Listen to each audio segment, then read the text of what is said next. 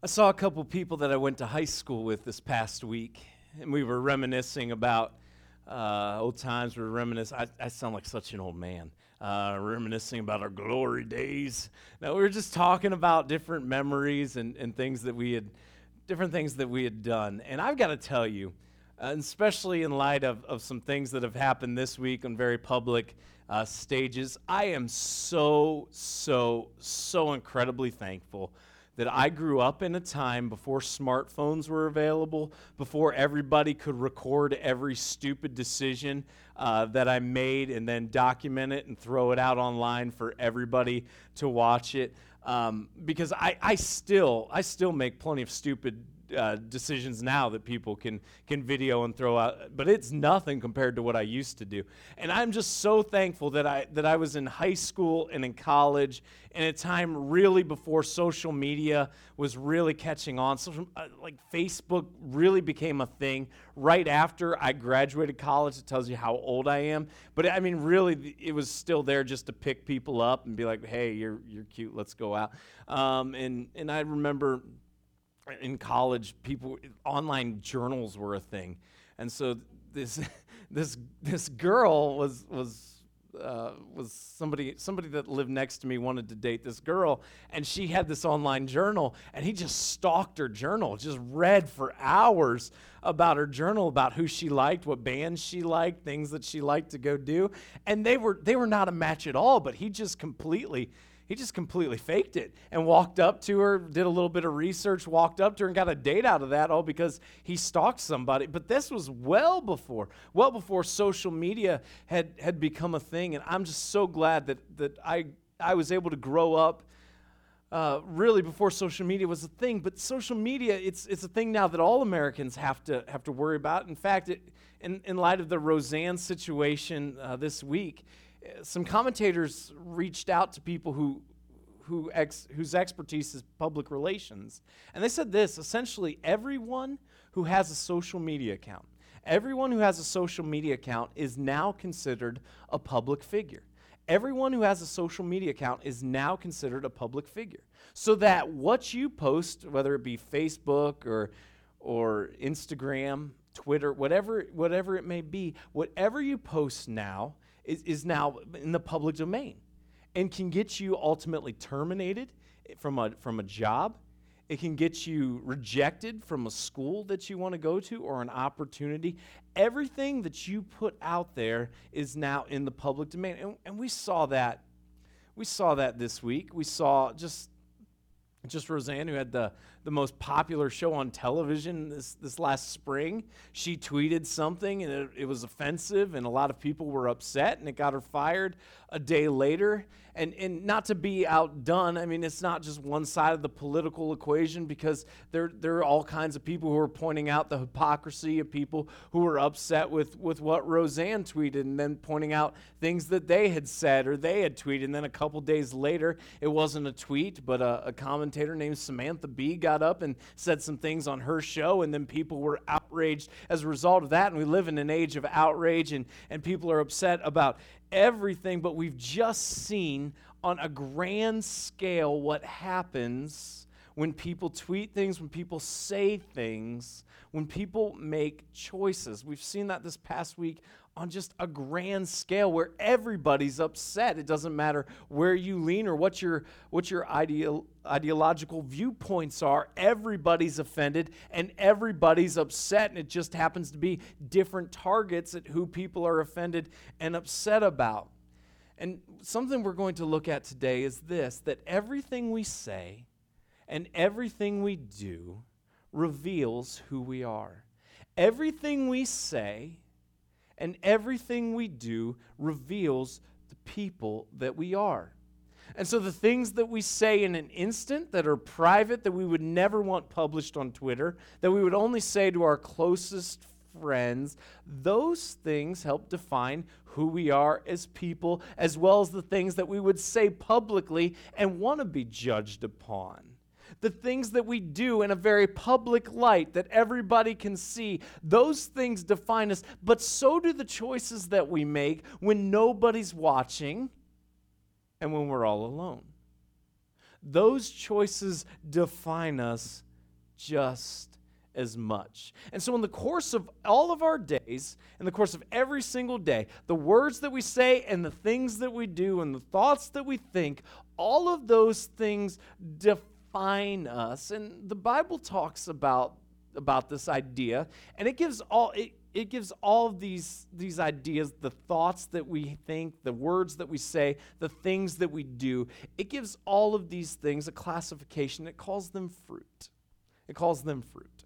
And so if you look at all of our lives, we all produce things, and that is what the Bible calls fruit. And this morning, we're going to start something we're calling produce. And over the course of the next 3 weeks, what we're going to see is that for those of us who've made the decision to follow Jesus, that our lives, our conduct, our thoughts, the words that we say, they should be defined in a certain way. The fruit that we produce, the fruit that our lives produce, should look a certain way. But what's fascinating is what we naturally produce, the things that we naturally say, the choices that we naturally make, the thoughts that we naturally have, oftentimes fly contrary to the words that we should speak, the thoughts that we should think, and the things that we should do. And so we're going to see how as people who follow Jesus, how this should radically change the way that we conduct our lives, and how, when we allow it to radically change how we conduct our lives, the byproduct that we have is something that will leave us all the more fulfilled than if we were just to follow our natural pursuits and do what we naturally would otherwise do. And so over the course of the next 3 weeks, we're going to be looking at 2 verses, and we're really going to break down this idea and this concept. But here's the heart of what we're going to be looking at. The fruit of the Spirit. So understand that at the moment you make the decision to follow Jesus, God gives you His Spirit. He comes and literally God dwells within you.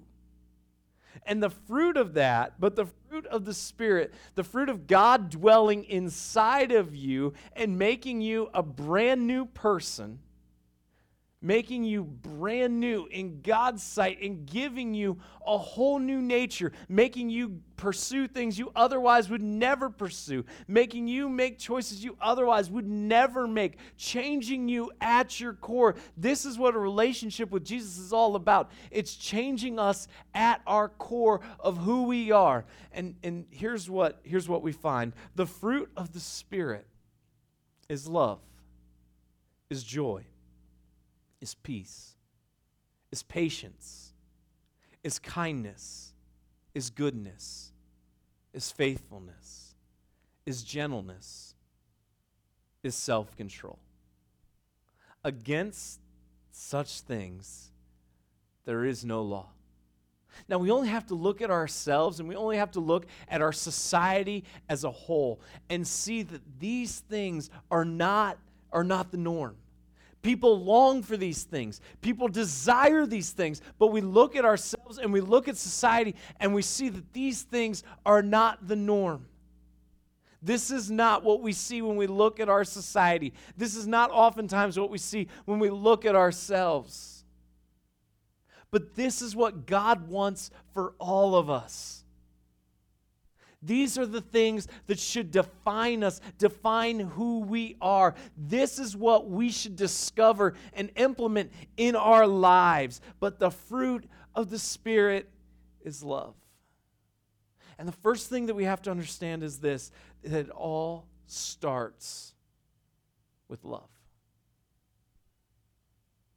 It all starts with love. And so more so than anything else, as people who follow Jesus, when other people look at us, we need to be defined as people by our love. And historically, we've done a really bad job at that. We've been defined as judgmental. We've been defined as argumentative.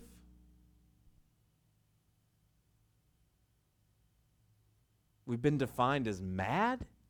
as reactionary. And it's not just when people look at us who aren't people who follow Jesus, but Christians towards other Christians have been this way and they've acted this way. And no. He says, but the fruit of the Spirit, what needs to define you is somebody who follows Jesus. The very first thing that should define you, the foundational block that you have in your life as somebody who follows Jesus, number one needs to be love. The very essence and nature of God is love. God demonstrates his love for us in this, that when we rebelled against God, when we all made choices that we regret, sometimes we don't even regret those choices, but we should because they're going to bring heartache and they're going to bring pain, and they're all things that the Bible's called sin. While we told God, in spite of the fact that you created us, we still think we know better than you, and we're going to do things our way instead of your way. In spite of all that, God still loved us, and he demonstrates his love for us, that he came and he paid the price for my mistakes, for my shortcomings, and for my failings. Love needs to be foundational because it is the very essence of God. And so if you claim to follow Jesus, but people look at you and don't think that you're loving, you've missed it.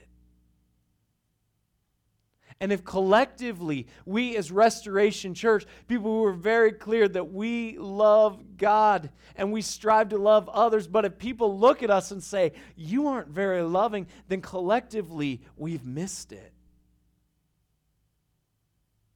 This needs to be at the forefront of us individually, but also collectively as a church, that when people look at us more so than anything else, that people look at us and say, these are people who love.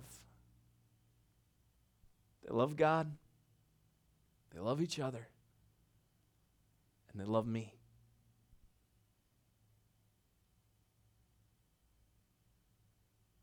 This is the foundation.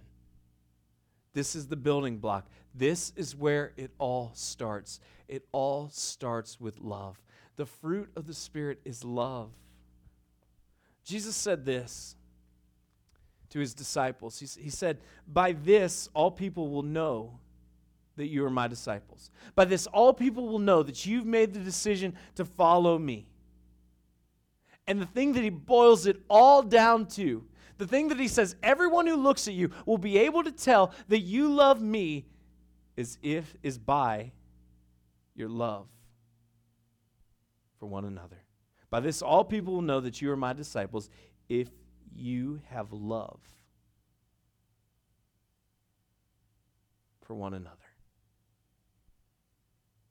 That is the defining characteristic that Jesus said defines whether or not people will look at you and know whether or not you follow after me.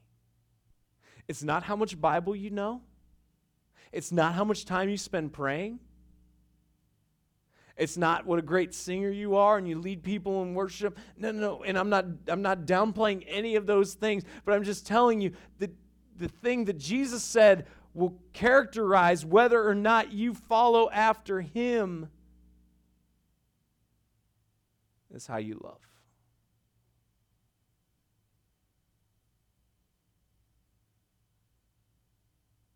This is huge. We've all been called to love. This is why last week we didn't meet collectively, but we challenged you individually to use that time and to go show the love of Jesus to somebody in need, to do a project, to help somebody out. We've received reports that are so encouraging already. And if you haven't sent us yet what you were able to do, email us at info@RestoreCanton.com. Info@RestoreCanton.com, because we're trying to catalog all of the reports that we've had. And if you weren't able to do it yet, it's not too late. We would have loved for it to happen last week. But use some time this week and just go out and just express the love of Jesus to somebody in need, help somebody out. We got reports of people who planted flowers for people, people who gardened for people, people who went and mowed people's grass, people who gave gifts to people. There's all kinds of things that we've received reports of, and we're so excited to share those reports with you. Why? Why do we do that? Because we want people to experience love. People experience enough darkness and depression and disaster that this world has to offer, and we see it daily. And so what if we can be the antidote? What if we can counteract, just in our circle, what if we can counteract some of that and instead display love to people in a world that are so desperately in need? So let's make sure that as people who follow Jesus, that we're defined by our love. By our love for God, by our love for each other, by our love for all that we encounter. And this can be hard sometimes, because there are some Class A jerks out there. And if we're not careful, what happens is when we encounter one of them, we allow that to begin to define how we look at everyone.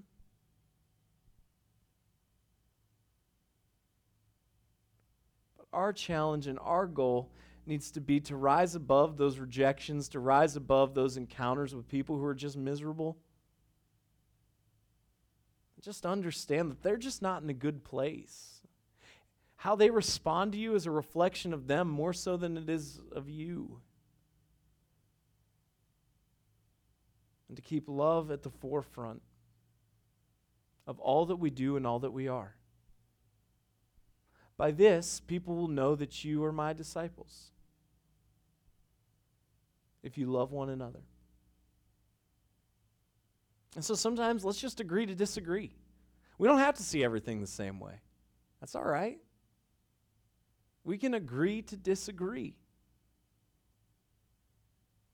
Let's not become disagreeable. And let's make sure that we value people and that we are people who are defined by our love. And then it says this: the fruit of the Spirit is love,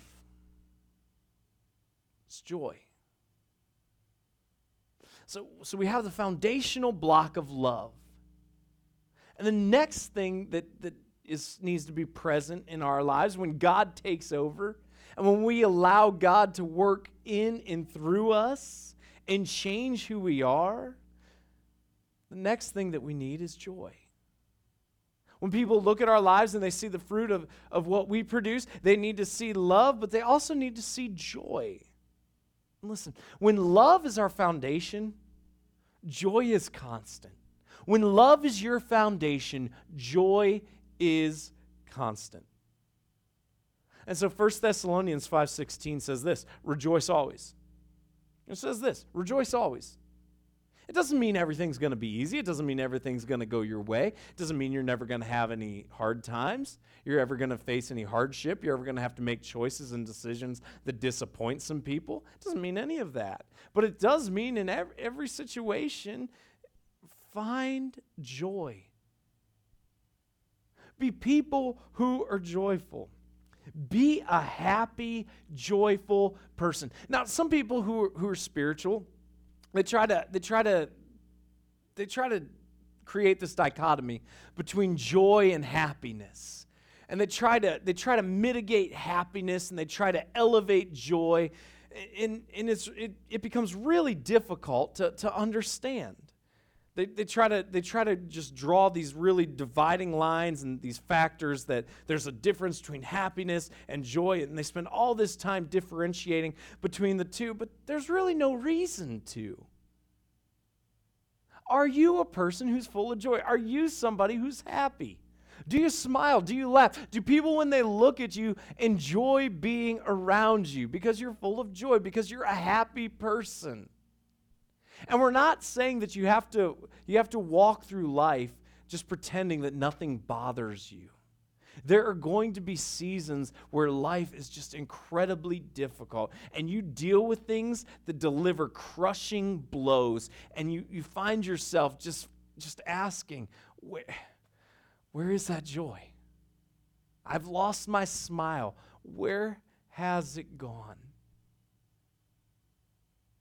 And there are going to be times that this is a lot harder than other times. And similarly, there's going to be times where everything seems to be going great and it feels like you can do no wrong and you're walking on cloud 9. Embrace it.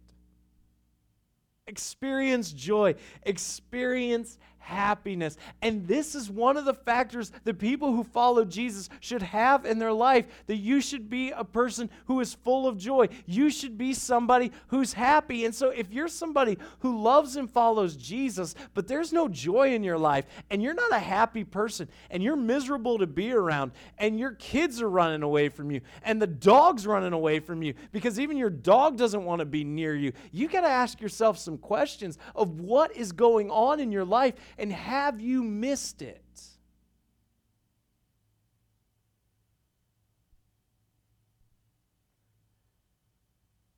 And the crazy part about this is sometimes you're going to be the last person to know. So when people who love you enough are around you and they speak into your life and they say, there's some things out of bounds here. You might need to look into this. When you're the last person to know, chances are you might lash out. You might reject that a little bit. You might say, I don't have a problem. What's wrong with you? But the challenge is we need to be introspective and we need to say, they're probably onto something. Because we can be the last to know when our smile goes. And so as people who follow Jesus, I just want to ask you, are you full of joy? Are you happy? Can you laugh? Are you fun to be around? Or have you become a drainer? Where you're miserable and it's a chore to be around you because you're so miserable, and it just sucks the energy out of the people around you, and it sucks the energy out of the room. And listen, if you're going through a hard time, I understand that it's really hard right now. And you'd be like, well, what am I supposed to do? Just pretend that everything's okay? No. But understand that with the perspective of following Jesus, now is difficult. But now is not forever. And God has already guaranteed that whatever you're dealing with, the hardships that you're facing right now, they will merely last for a season. Because in the end, God wins, and those who follow Him are victorious as well. So that doesn't mean you fake and you pretend and you're just like, everything's okay. No. But it does mean you don't lose perspective and you don't lose sight of joy. The fruit of the Spirit is love. It's joy and it's peace. And so we need to embrace a peaceful life. We need to embrace a life of peace. Romans 12:18 says it this way: if possible, so far as it depends on you, live peaceably with all. If possible, so far as it depends on you, live peaceably with all.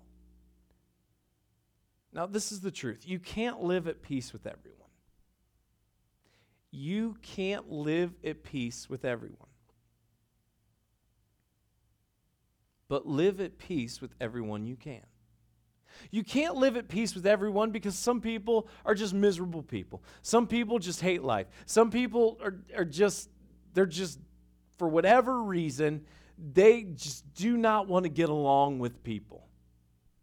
Maybe you know somebody like that. Maybe you've got a coworker like that. Maybe you've got a neighbor like that. Maybe you've got a family member like that. There are just some people who do not want to get along with anyone. And they wake up every day and just try to figure out, how can I be the most miserable person I possibly can be today? There's no other explanation for them.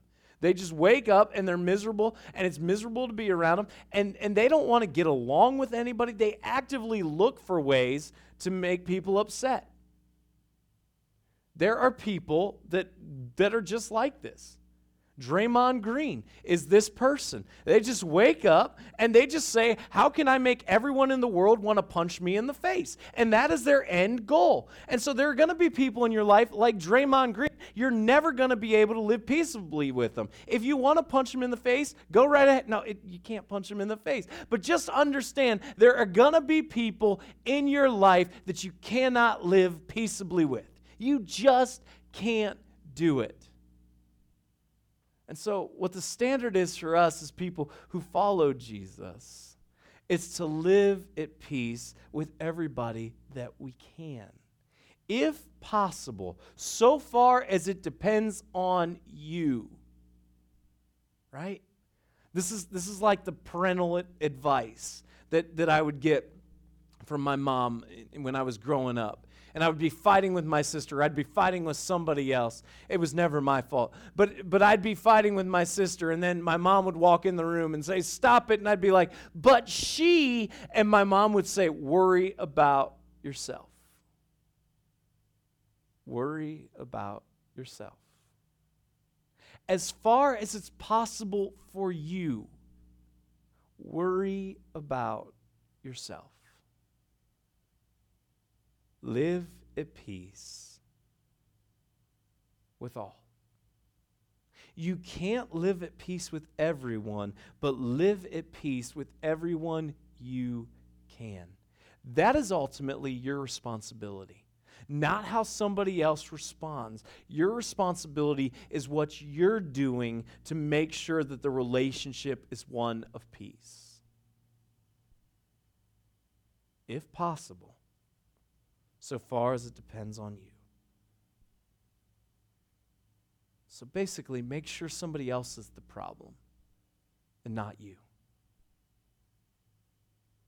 Make sure that when there are relationships that you have that are not at peace, make sure it's not because of you, but it's because of the other person.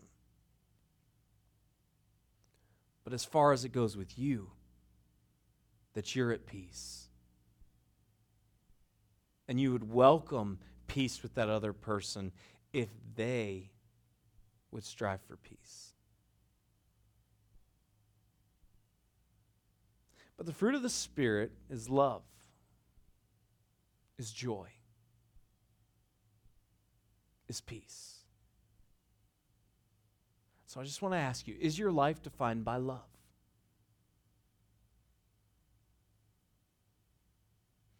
In the words that you say, in the choices that you make, in the things that you do, in the thoughts that you think. When people look at you as an individual, would they say that you're a person of love? Would they say that you're a loving person?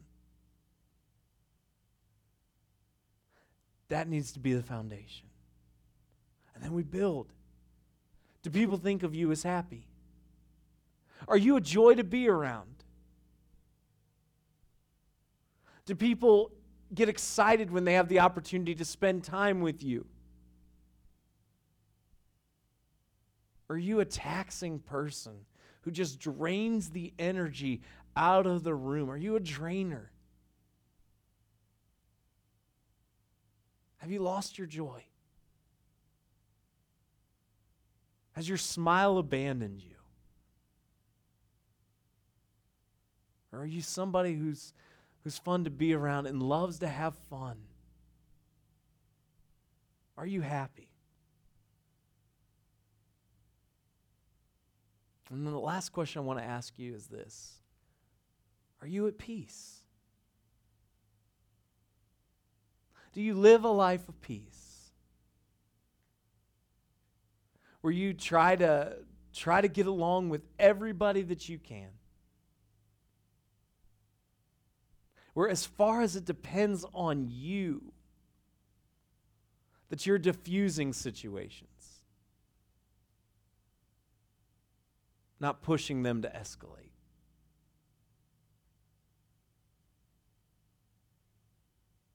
That you're willing to cover over the faults of others, to forgive, that there can be peace. That you're willing to push your desires to the back seat to elevate someone else's. See, when we look around the world, when we see the conduct of our coworkers and our neighbors, and we see those around us, what we all would readily agree on is that there isn't enough love. So as people who follow Jesus, let's be the antidote. And let's make sure that our lives are defined by love. As we look around the world, as we look around our neighbors, our coworkers, our society, we'd say there is not enough joy. Everybody's offended. Everybody's upset. Everybody just wants to fight always. So as people who follow Jesus, we need to be full of joy. We need to be happy. We need to smile. And as we look at the world around us, we see people who are at anything but peace. And as people who follow Jesus, we can have peace in any situation because we know that God is in control. And He loves us. So when people look at your life, when you look at your life, when people look at the things that you do and the words that you say, when you look at the things that you do when other people can't see you, and the things that you say to almost no one, or the thoughts that you think that you don't say to anyone, what is the fruit of your life? Because as people who follow Jesus, it should be love, it should be joy, and it should be peace. God, I pray that when people look at us, they would see that we are people who love. People who love you. People who love each other. People who love everyone we encounter. God, I pray that when people look at us, they would see joy. Not because we're delusional, not because it's a facade, but because of our perspective. And because we allow you to go at work within us and change us.